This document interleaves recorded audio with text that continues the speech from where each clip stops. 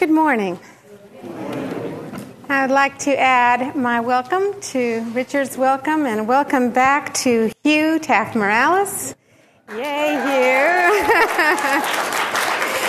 Visiting us from Guatemala, where he'll be until February. And welcome back to Hugh and John Dakin, who has been serving the Baltimore Ethical Society. Both Hugh and John are leaders in training in the American Ethical Union, and Hugh, John, and Richard were just attending the National Leaders Council. I start with a story from the New York Times. In Nyala, which is a place that borders Darfur, where the genocide, as you know, has killed almost 400,000 people in the past 4 years in this remote and now notorious place, a transformation, a revolution, a tipping point really occurred. And it's hard to say, and who can say, whether this conversion is of the kind that sometimes turns the world. Older women in the Sudan, those upon whom the title of Hakama has been conferred, are regarded as the wise elders. And they are honored for their wisdom and their special gifts and their insights. And the Hakama's special gift is ritual singing. They gather together to sing melodious poems, often spontaneously composed. These are songs of love and birth and coming of age and marrying and dying. But they are more than poets and singers. The Hakamas are also the community judges, respected and revered for their position and for which they train their whole lives. Well, in addition to their songs of celebration, they also sing songs of war. And before the murderous Janjaweed's militiamen ride out into battle, it's been their custom to gather together with the Hakamas on straw mats, and the Hakamas then prepare them for battle by stirring them up with songs of bravery and conquest and brutality and terror. But not long ago, a core group of these women saying publicly that in the face of so much violence and bloodshed and so much death, they are wishing that they could take back their songs. Eventually, they were joined by all of the other Hakamas, and they tearfully and publicly acknowledged the role that they played in the brutality that has destroyed and displaced millions.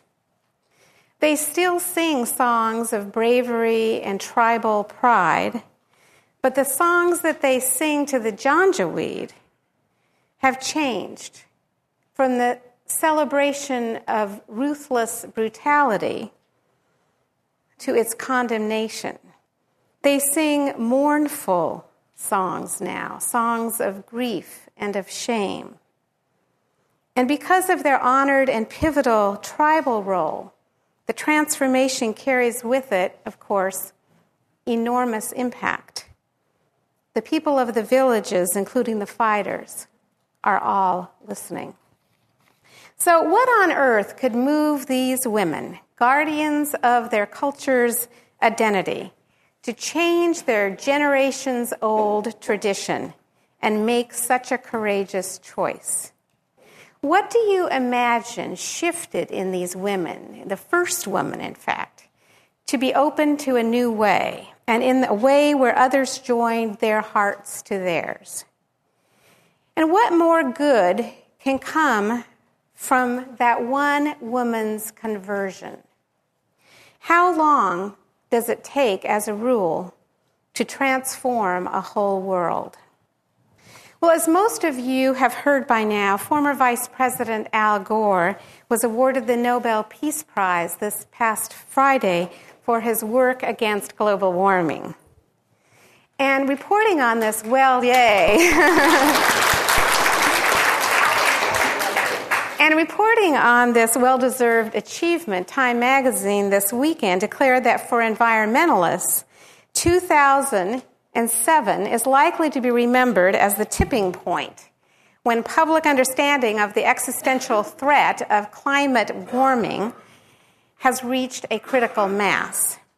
And I thought about that comment for a while and wondered what finally made the difference. Where people finally heard that the alarm that Al Gore and scientists have been sounding for at least 2 decades. What was the one moment that tipped the scales? Now, Gore has been, as you know, tirelessly crisscrossing the globe with his laptop in hand, taking his message to oil magnates and politicians and really anyone who could listen. His movie about global warming, An Inconvenient Truth, was seen by millions. Efforts by the administration notwithstanding, leaders from conservative as well as liberal groups have been joining together for quite a while now to issue their own call to action. Did that begin to turn the tide? Or maybe it happened when we were watching the devastation and the ferocity of Katrina unfold.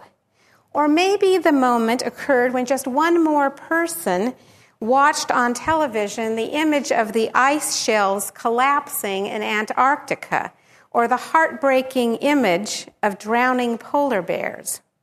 What was it that finally convinced most people that we must take action against global warming? Well, in the balance of everyday life, tiny changes can make a big difference. In his best-selling book, Tipping Points by Malcolm Gladwell, how many of you have read that book, by the way? It's a great book. He refers to the tipping point as magic moments in time when an idea or a trend or a social behavior crosses a threshold and it tips and it spreads like wildfire. A second important tipping point happened just this year in our country, and that was the nation's change of heart on the war in Iraq. Millions of demonstrators across the city and across these cities and around the world, and every Protestant religion, including the president's own Methodists, even President Bush's father, have for years questioned the wisdom and the legitimacy and the legality of this war. Over 3,800 active duty American soldiers, as well as civilians, and over 650,000 Iraqis have been killed. But it took until this past summer for the tipping point to occur, the tipping point in our collective consciousness, when now 62% of Americans are reporting that the war was, in fact, a mistake. Now, Gladwell looks at social phenomena such as these, and he describes how relatively small, insignificant changes can have massive social results. He starts with some innocuous examples, such as the anatomy of a yawn. You know how contagious they are. Or how measles or a stomach flu can spread throughout a school. But then he moves on to bigger systems, noting that in the matter of months, in the year 1982, the AIDS epidemic went from kind of a rare disease that was just affecting a few gay men to a worldwide epidemic. Now, one of the characteristics of an epidemic is that the infection spreads not gradually, but dramatically, with a particular moment in time when the infection achieves kind of a threshold, a boiling point, when a point when it becomes once unexpected, but now certain. And this is what he refers to as the tipping point. And this is a very useful metaphor because it explains a whole lot of things. Just like the flu, ideas and messages and trends and behaviors can also spread like epidemics. And it's useful to us because when we understand how negative epidemics spread, we can also learn how to create positive epidemics, or in other words, viruses for good. Now, to understand this, we really first need to grasp kind of a mathematical principle. So I want you to think about it this way, and I really wish that I had something to illustrate this with, but imagine in your mind's eye taking a very large piece of paper and then cut it in two. Now, in your mind, take that paper again and lay it on top of the other and do the same thing again. So what you now have, of course, is a stack of 4 papers, right? So you repeat that operation then again and again, and you have a stack first of 8 papers, and then 16. You all can do the math so far, right? And then 32, and then 64, and then 128. And your stack is growing and growing. So how high do you think your stack would be if you performed this operation 50 times? Well, most people, if you ask them that question, will calculate the height as somewhere between a phone book and a refrigerator. But in fact, the real answer is that if you perform this operation to the 14th degree, you'll have a stack the size of 32 books. And by the time you've repeated this 50 times, the stack would reach the sun. And one more time, the stack would reach the equivalent of the sun to the sun and back again. So this is how we can understand epidemics. They don't happen incrementally. If one person passes along a virus to 2 other people and they pass it along to 2 more and on, the result is an action that started out small and inconsequential and then progresses to something that is manageable at first and then explosive.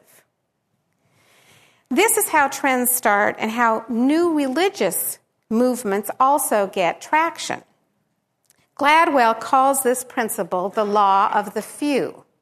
And the law of the few says that these changes can have a big impact and that any epidemic for the greater good begins through the initiative and commitment of just a handful of people. So, while I wouldn't exactly call it an epidemic, we have had a recent experience of the law of the few, and it applies in my mind to our Opening Doors Meeting House Accessibility and Expansion campaign. Our unique and very sturdy building has served us for the past 40 years, except, of course, when the roof or the walls leaked, or when differently abled persons tried to get into the building, or when they managed to get into the building and then they couldn't use the restrooms downstairs because they couldn't get there, or when a crowd of people would come into an event and end up in a bottleneck in the lobby because it wasn't exactly laid out for flow or for conversation. And so the building, as comfortable and as familiar as it has been, was actually limiting what we can do and who we might become. And it was also not at all in keeping with who we are as a people. But at the same time, this just seemed impossible that we could take on a project of this magnitude at the same time that our senior leader was retiring after 34 years of service. However, a few good people believed not only in a bigger vision, but also in you, and began to share that vision and that message of hope with a few more people. And then those people shared their own hopes and dreams with a few more, an idea that was at first greeted naturally with some resistance and some skepticism took hold. So Gladwell says that there are 3 important types of people who will create this kind of speedy spread of an idea or a message. The first group are the connectors. They are the people in this community or in any community who seem to know everybody. And they spend a whole lot of time nurturing their relationships. Connectors actually are very rare in our culture, but they maintain many more times the number of relationships than most people have. And word-of-mouth epidemics actually depend on them. I'm sure you can think of a whole lot of people in this community who are connectors. There are a lot of examples, actually, of connectors from religious movements. One was John Wesley, who was the founder of Methodism, who basically spent 40 years on a horse going around infecting people with the idea of Methodism. And another person who's kind of closer to home, back in the 50s, in this area, was the Unitarian minister A. Powell Davies, just down 16th at All Souls Unitarian Church. And he was a friend of senators and Supreme Court justices and civil rights workers, as well as restaurant workers and people in general. And he went on to establish 11 Unitarian churches in this area. So the second type of person that you need in order to start an epidemic are the mavens. And these are the information gatherers. These are the people who do a lot of research. They like to synthesize a lot of information. They read a lot. They know a lot about a whole lot of things, and their motivation is actually to educate and to help. They generally have an aura of authority and power. And they are essential to the epidemic because these are the ones that actually provide the message. Now, Dr. Felix Adler, the founder of ethical culture, was probably more a maven than a connector. John Lovejoy Elliott was the early connector. He was the associate leader to Adler, and at the time, he was the heart and soul of his society as well as the social reform movement for which our movement became known. He would actually live in the settlement houses and in the slums, connecting with people and connecting with leaders in those areas. But mavens and connectors need a third kind of person in order to actually make an epidemic. And they are the salespeople.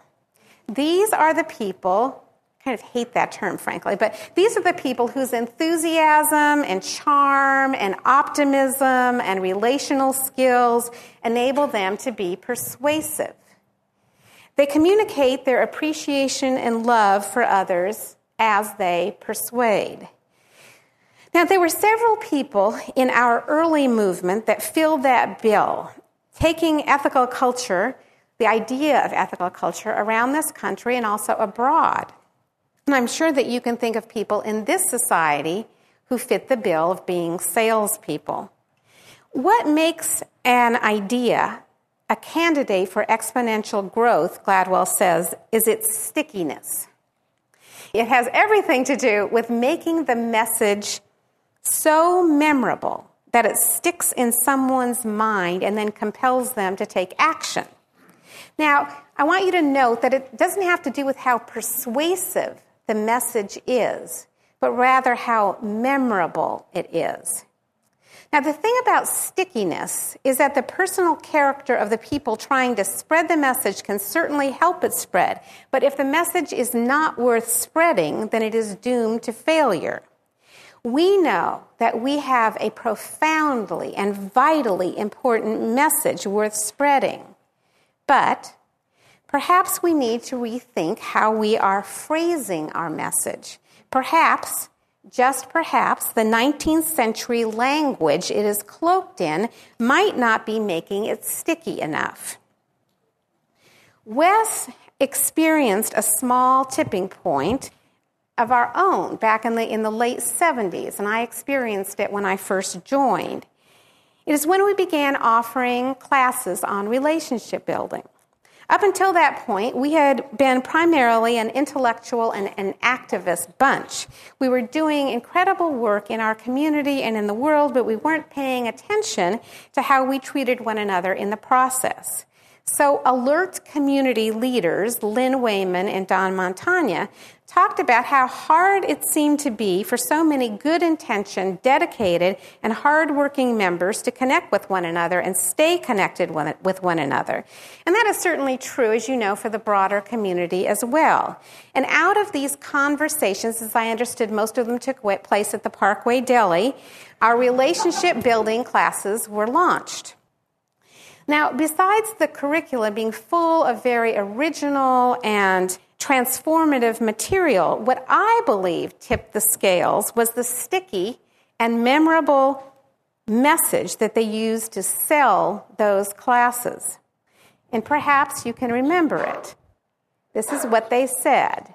We are not born with an operator's manual in order to know how to have good relationships in our lives, but those skills can be learned. Do you all remember that? Those who were here at the time? Now, this was not entirely a new concept. It was based, in fact, on a whole lot of research, primarily done by Lynn, but it did take hold. And it took hold because of the law of the few. A handful of connectors and mavens, too, who had explored other kinds of relationship-building courses, and so they could give this message credibility, and the salespeople who then spread the word. It held because there was a stickiness factor in the message.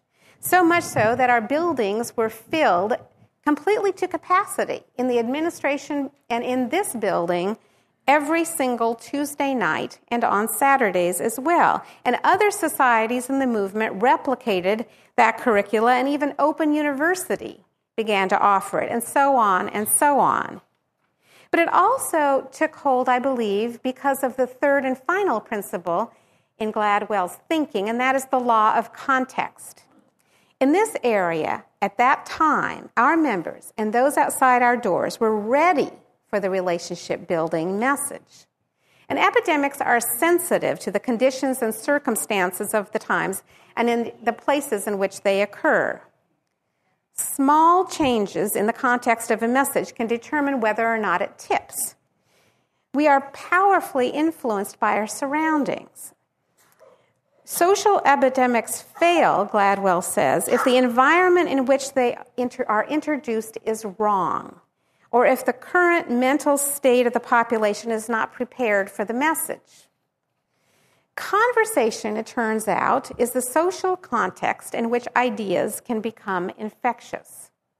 When the connectors and the mavens and the salespeople in a community come together around ideas, where they can listen deeply and then begin to emotionally read each other, they have the potential for becoming agents of social epidemics. It's precisely because this type of information, this type of interaction, allows for emotional contagion that an idea needs in order to take hold. So when we think about our dreams for expanding the ideas of ethical culture, it's tempting for us always to get out a bunch of newsprint and set up our easels and graphing paper and try to fit our dreams into some sort of strategic planning process. And this is helpful. But ethical culture can no longer backslide or creep along incrementally. It needs a revolution of ideas, an urgency of purpose, a tipping point. Tipping points are not actually amenable to most planning processes. They are volatile. They are unpredictable and difficult to plan. They are composed of literally thousands of small, interconnected choices and decisions along the way. So, what we can do is to create an environment for decision-making that is likely to produce tipping point changes.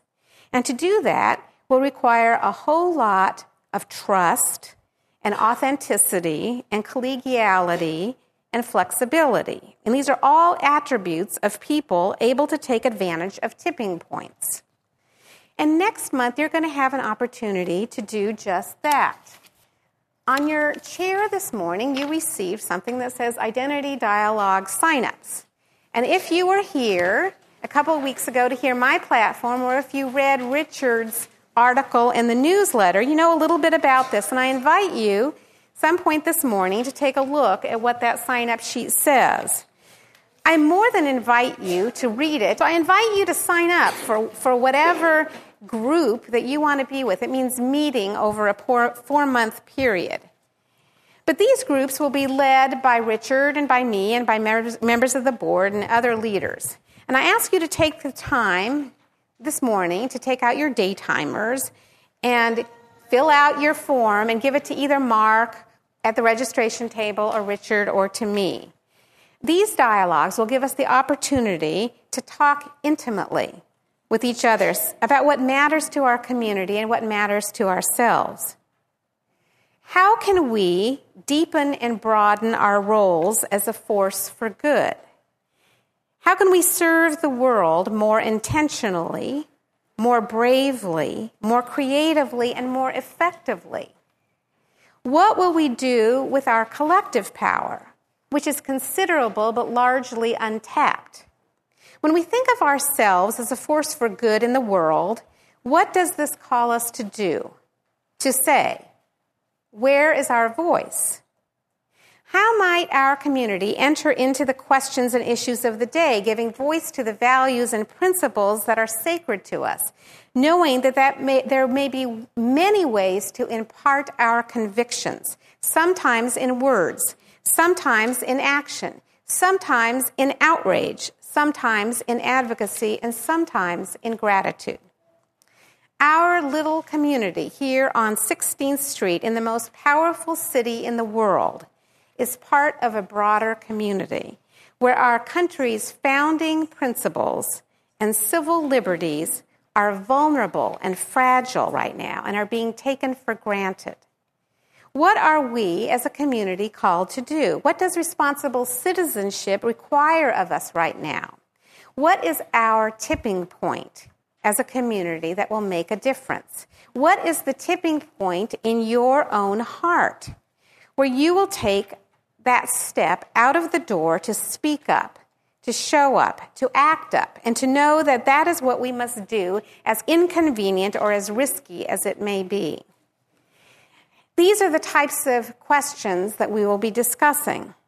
Because if we're going to affect real change in our community and transformation in our personal lives, we will be needing to talk more with each other, listen more, and notice what everybody else in our community is talking about.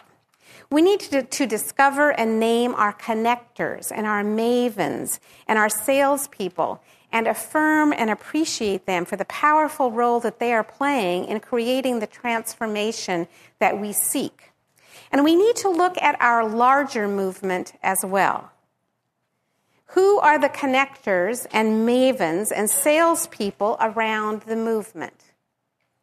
In the leadership of the American Ethical Union, what questions of identity might they need to be asking themselves?